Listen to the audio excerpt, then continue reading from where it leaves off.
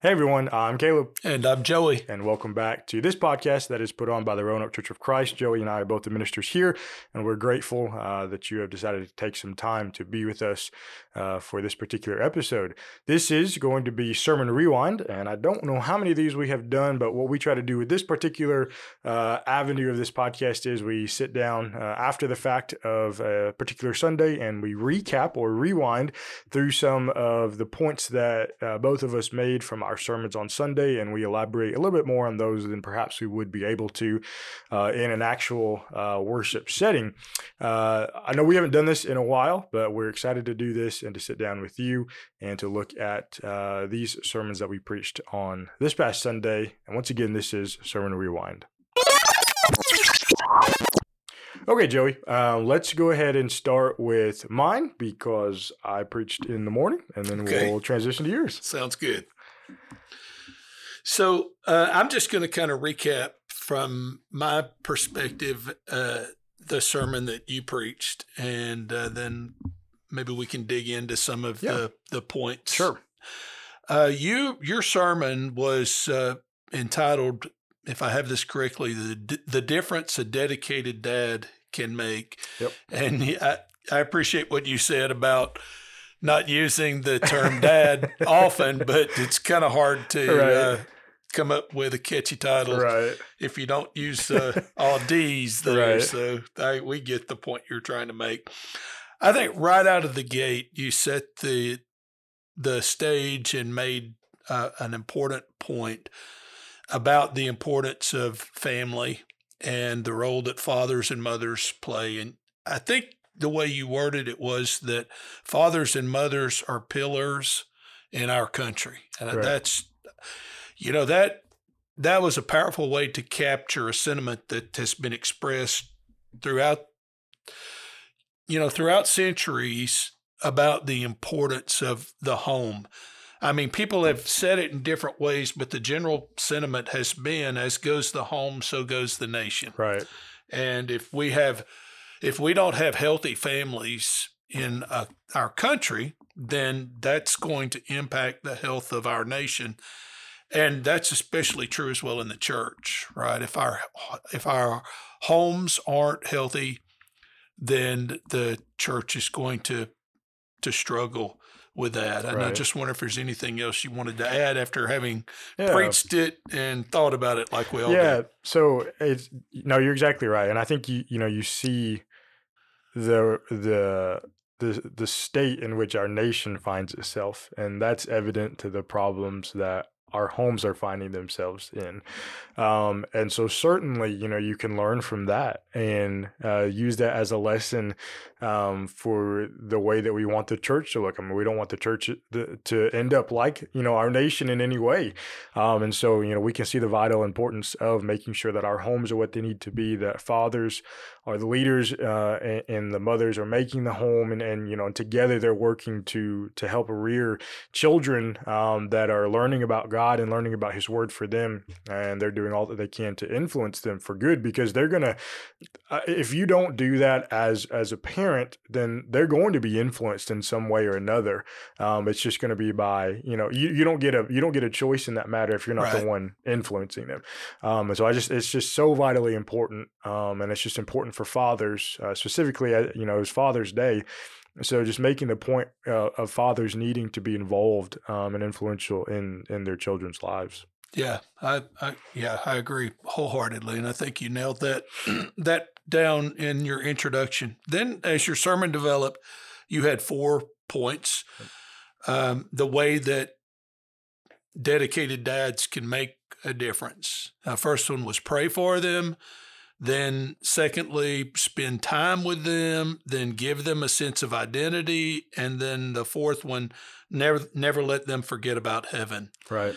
And just kind of thinking about that, I thought the pray for them point was spot on, because we panic sometimes in situations, and especially when we're concerned about the well-being of our children, we panic and try to control the mechanics of situations and just forget, what about praying for them?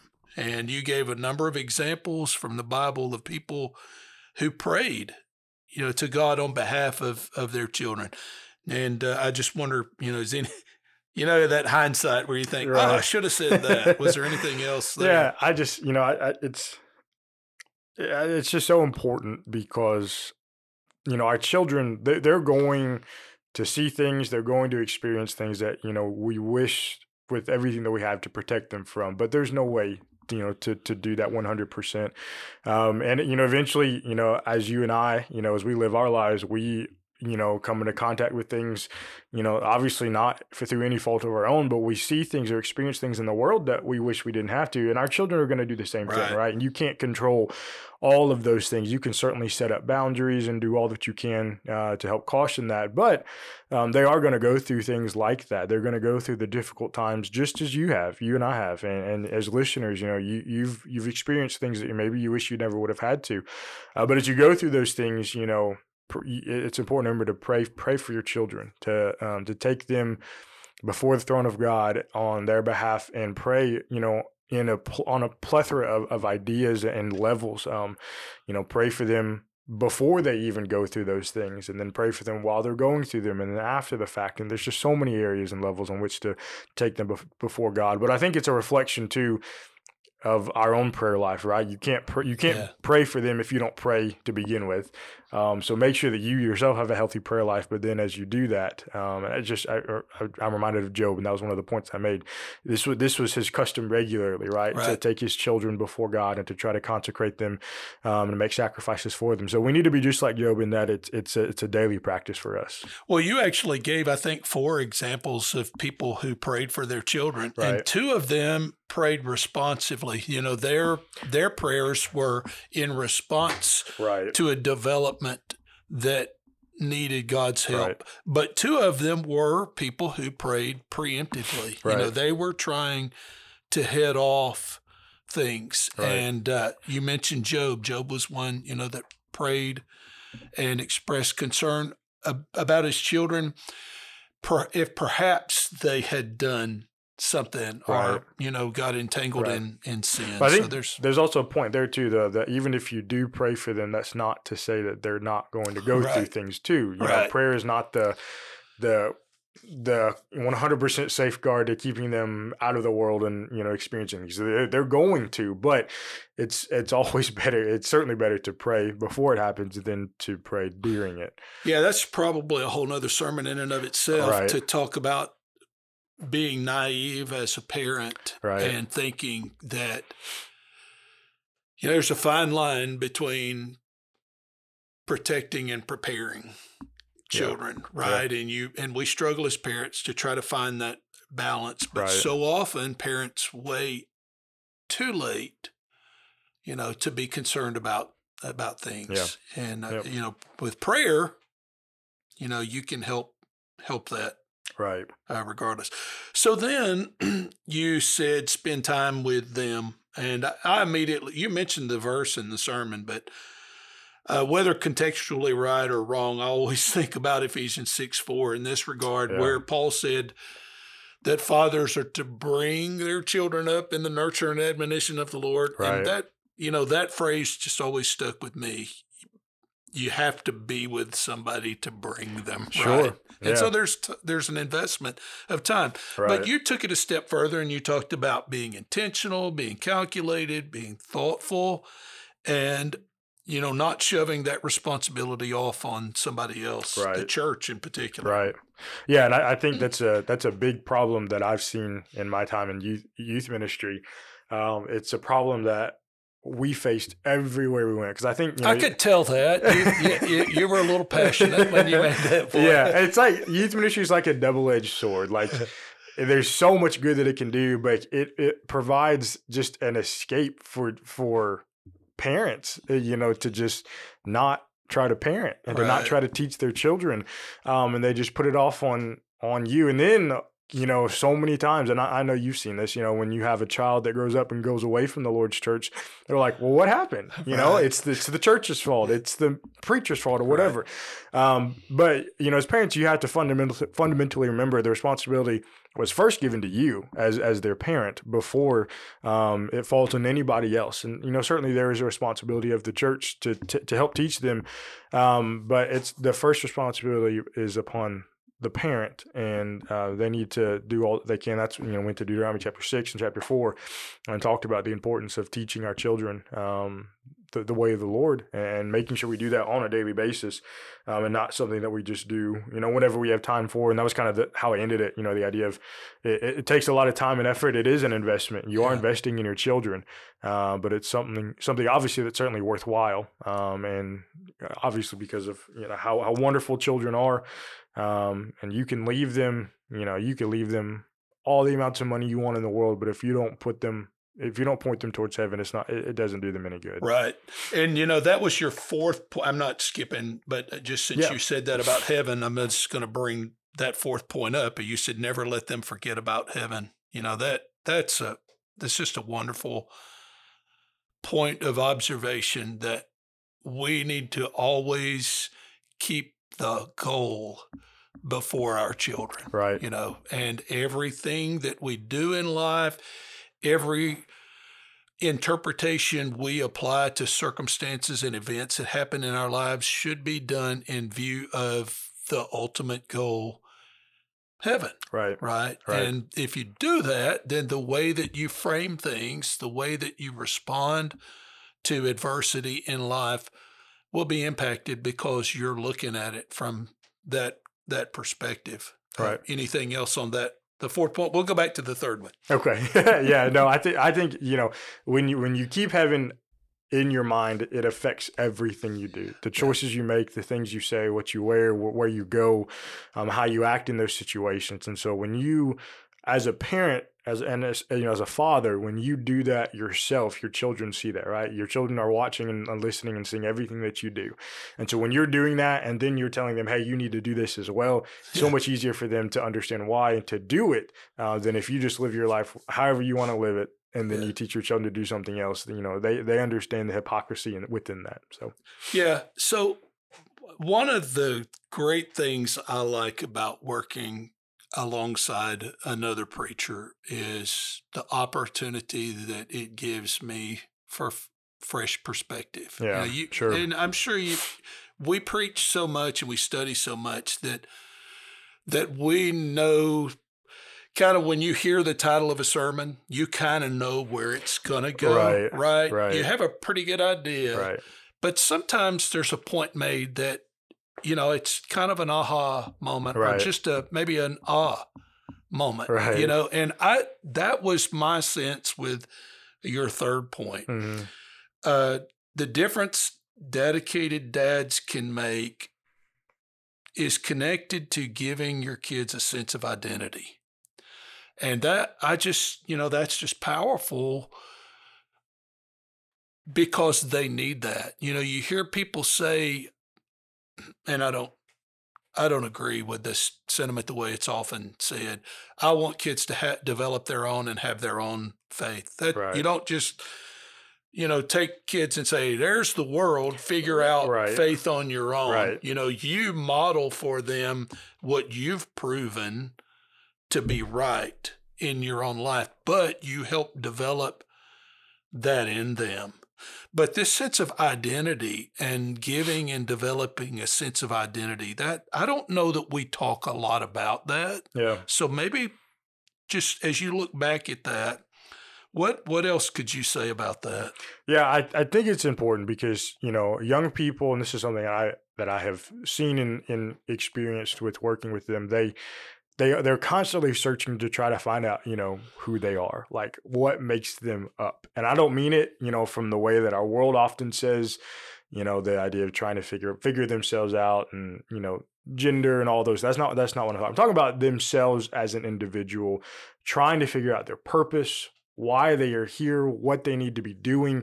And so as a parent, especially as a father, you can help them in that process by pointing them to people and, in their lives. And then, but specifically within scripture, showing them here's individuals that, have gone through difficult things, who have persevered and endured, and who came out on the other side. This is an identity that you can identify with. Right. And you mentioned Hebrews chapter 11. Right. I mean, you could, a young person can just go through that chapter and see the different individuals that are mentioned, the adversity that they overcome. And a lot of those examples will correlate to life experiences, right, even for young people. Right. Yeah, absolutely. Absolutely. This is kind of the point I was making at the end of this, that, you look up what you're interested in, right? You're going to look for people in that realm, and you're going to think, all right, how do I want to be like them or not? Are they doing it successfully? Are they doing it well? Kind of thing. And I mentioned I grew up, and I still love the game of basketball, but I looked at, these NBA players as these heroes, these role models, because they were so cool and so good at the sport, et cetera. But oftentimes when you look at people in the world, they have this life of sin that's attached to them. And, as a child growing up, you don't really, I guess, consider that, but as you get older, you see that. Yeah. And so that's why it's important to make sure that you have the right kind of people that you're looking up to in this life. Specifically, you look through Hebrews chapter 11, but then I've made the point at the very end that as fathers, live the kind of life to where you can present yourself as someone that they can look up to and pattern their life after. And that's kind of the point that Paul is making in 1 Corinthians chapter 11. If you follow after that individual, are they going to lead you to Christ? And if they are, live that life. Yes. So, yeah. So just a great sermon fitting for the occasion. If you do a Father's Day sermon on Father's Day, it's kind of hard to be fresh, right? Have a fresh perspective. Yeah. But I thought you did a great job with that. I appreciate that. Your sermon in the evening was one that I think is extremely, extremely important, extremely vital, because it is a problem that so many congregations of the Lord's church face and deal with, but a lot of them don't even realize that they're going through those things and having to deal with that. So the title, I believe, was Contentment, right? The virtue that kills the church. Yes. And so talk a little bit, I guess, about just the idea of contentment, kind of just at the beginning, and kind of where your mind was headed with this. Yeah. So, and I just started out by talking about things that are essential for survival, but if the quantity of it is not right, it can be dangerous. And I use examples like water and salt, and oxygen, and medication, all things we need. Right. But if it's not in the right quantity, it can be detrimental to you. And so the point I made was even virtues, qualities that are more spiritual and personal, behavioral, maybe the same thing applies. And I gave ambition as an example. Ambition is great. We need ambition, but some people are overly ambitious to their own detriment, and to the detriment of people, maybe that they're leading. I talked about Rehoboam from 1 Kings 12 along those lines. And then I turned it to us as Christians and as the church. And I talked about the virtue that can be detrimental to the church, that killed the church. The virtue that killed the church is contentment. Being satisfied with where we are when we really shouldn't be satisfied. Right. And then looked at some areas where that applied. Yeah. I think, and one of the things that Brother Garland Elkins always told us in class, I'm sure he told y'all too, the biggest room in his life was the room for improvement, right? And you look at somebody like that and you think, how, right? Someone, this spiritual giant, someone who knew so much and had done so much. So when you look at somebody like that who says they can always improve, you think about yourself and think, wow, there's so much more. So I think having that attitude is so vital and so important, because when you flip that, you have this idea of contentment, of being fine and happy where you are. And then in all reality, you're really not even staying where you are. It's more you're going backwards than you are more just staying right where you are. And so I think that's important to consider. So you had 4 points. The first one being the idea of being content with our own deficiencies. The second one was with the sin of the world. The third one was sin within the body of Christ. And then the fourth one was the spiritual strength of the body of Christ as well. So talk a little bit about these, I guess, and kind of just maybe recap where you were going with each of these, each of these points. Well, you made some great points just in the last few things you said there about that apply to the first point, being content with one's own deficiencies. We should never be at the point, well, I'm as good as I can be in this particular area, because there's always room for improvement. If it's just more awareness or a more perspective about the deficiency, right? I know that I'm deficient in this area, so I'm going to be more mindful of that. But there are things like knowledge, right? Anyone who says I am not deficient in my knowledge of God's will for my life has just proven the point, right? Even a preacher, if I said that or you said that, I don't need to study, just imagine that. And that's a deficiency, just the awareness, or the lack of awareness there. Movement in our lives. I talked about the fact that we're not going to achieve perfection, but Scripture tells us to strive for perfection, and tells us to grow. And things like pride will keep us from moving forward. A lack of love and compassion. Those are some of the things that I mentioned that will keep us from moving forward toward perfection. And then I ended that point talking about transformation, and in particular, transforming from self to selfless. That's a growth process that may be the hardest of all, to be less of self, and more selfless, and do more because of my love for Christ, because of my love for the church, and because my love for success of people who are trying to do right and who are searching. Yeah, absolutely. No, that's a great point. Especially, I've heard it said before, if you're so full of self, you don't leave room for Jesus or for his church or for the word. And it's so true, because when you become so consumed with yourself and trying to, to only do things for you, then you have no way of helping the people around you. You have no way of growing, and of taking in the word of God and moving and pushing yourself to where you need to be. So I think that's extremely important. Yeah. The second point was contentment with the sinfulness of the world, and I just reminded us of our responsibility to preach the gospel and to teach people. And I emphasized the point that even though the Bible says the majority will be lost, it doesn't say everybody, right? And there are people out there. And I don't remember where I first heard this idea. I don't even remember if these are the exact words of the quote, but I've made this statement several times in sermons, or asked the question, are we going to be content to be keepers of the aquarium, or are we going to be fishers of men? Right. And our tendency is to just keep the aquarium. Right. And we need to have the attitude that Jude admonished in Jude 22 and 23.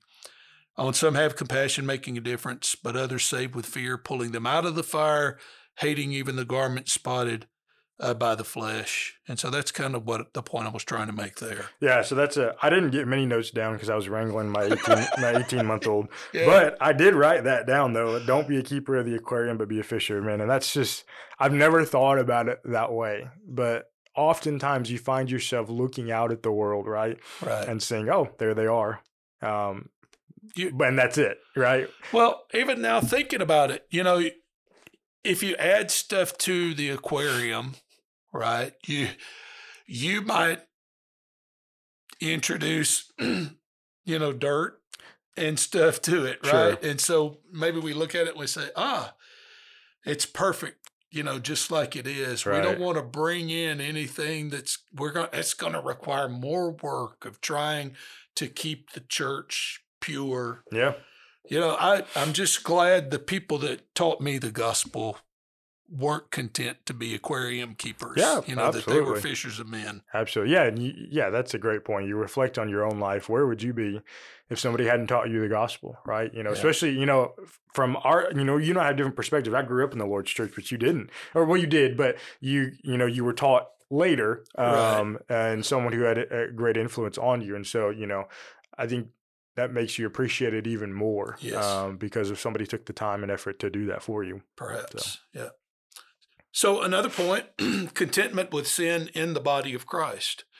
We're fooling ourselves if we think that Christians don't need to be mindful of their sin. Yeah. And it's a dangerous place when I, or anybody for that matter, gets to the point where they don't even see their own sin and they're not willing to do what's necessary.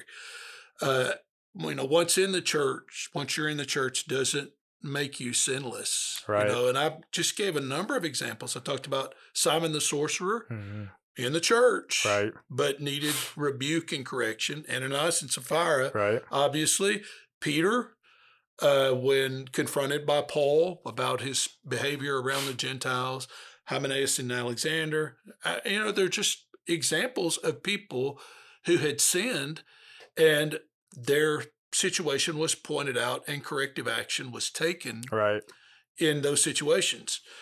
One, to correct them and get them back on the right track, but two, in that sense, to keep the church, pure and to make sure that things that would defile are removed. We talked about the scriptures associated with that.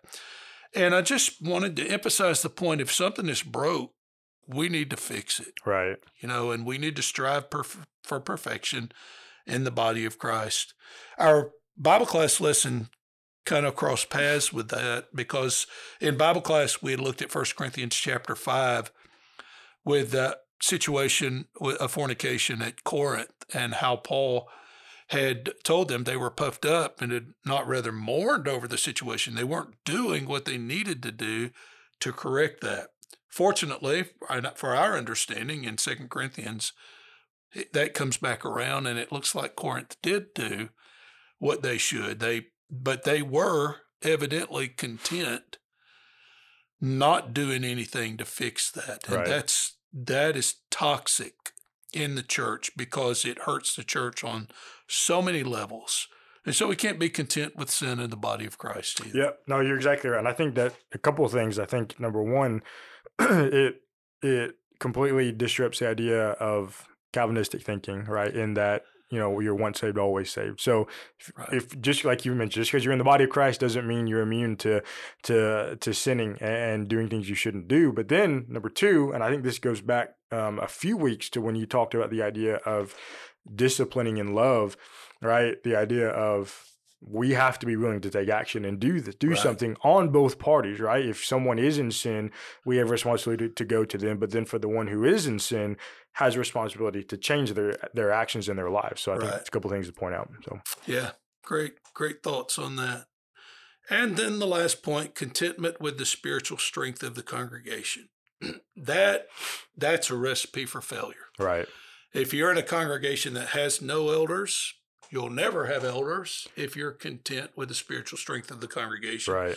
If you have an eldership and you're content with that being like that and not doing anything to develop replacements or additions, then that's a bad situation too. But even on the individual Christian level, whatever we're doing ought to be a move to further the spiritual strength and vitality of the members of the congregation. Right. Yeah, no, you're exactly right. I know of a couple of congregations actually who, and I don't know all the details and ins and outs of it, but I know that they don't have elders and they haven't had elders for a long time. And I'm not saying that, maybe they don't. I know one congregation does have men who are qualified, but I think a lot of times many congregations are fine with where they're at, and that they don't want to have elders because, some people will lose their authority or whatever they have. And I think a lot of that just kind of goes back to the idea of, there's a specific reason why God designed and created the church to be the way that it should be. And for a plethora of reasons. And when you don't do that, or you're not striving for that, you begin to see a lot of issues and problems that you wouldn't otherwise have and see. But then, like you mentioned, even within your own lives and amongst your brothers and sisters, it's important to look at your strengths and to try to capitalize on them, but then to continue looking at your weaknesses too, right? And to try to improve those so that you can become the best that you can be. And that's the life of a Christian, right? Always striving to better and to improve and to make your life what it needs to be. Yep. Yeah. Great points and observations. Of course, all of the scriptures that tell us to grow, 1 Peter chapter 2, 2 Peter chapter 3. Yep. Grow, desire that growth. And so it just kind of ended with contentment's essential. And it's essential for our contentment is absolutely essential in our life. Paul said, I've learned whatever state I'm in there with to be content. Right. And we often joke, that's the state of Texas, right? but the reality is that's not what he's talking about. He's talking about, whatever life throws at me, whatever battles I must fight because I'm a Christian. Right. I'm content with that. Right. But that's a delicate balance. Contentment, right? Godliness with contentment. Yeah, is great gain. And so we need to be living lives that glorify and honor God, and don't be content with any state of progress in our lives individually and in our lives as the church that is not representative of growth and further development to God's glory. Yep. No, you're exactly right. That was a good Sunday, good sermons from, at least from our perspective. Hopefully you thought they were good sermons as well. I appreciate you, Jerry, taking some time to sit down and talk about these. If you are listening and perhaps maybe you have never been to Roanoke, but you just perhaps stumbled upon our podcast and you are in the Dallas-Fort Worth area, we would love to have you come and visit us. All of the information, address, times of worship, and all that stuff is in our show notes below. Feel free to reach out to us or just come by and visit. We would love to talk to you, to discuss things of the Bible, and hopefully we can get to know you. Certainly appreciative of you being with us. Looking forward to being with you on the next episode. Thanks so much. God bless.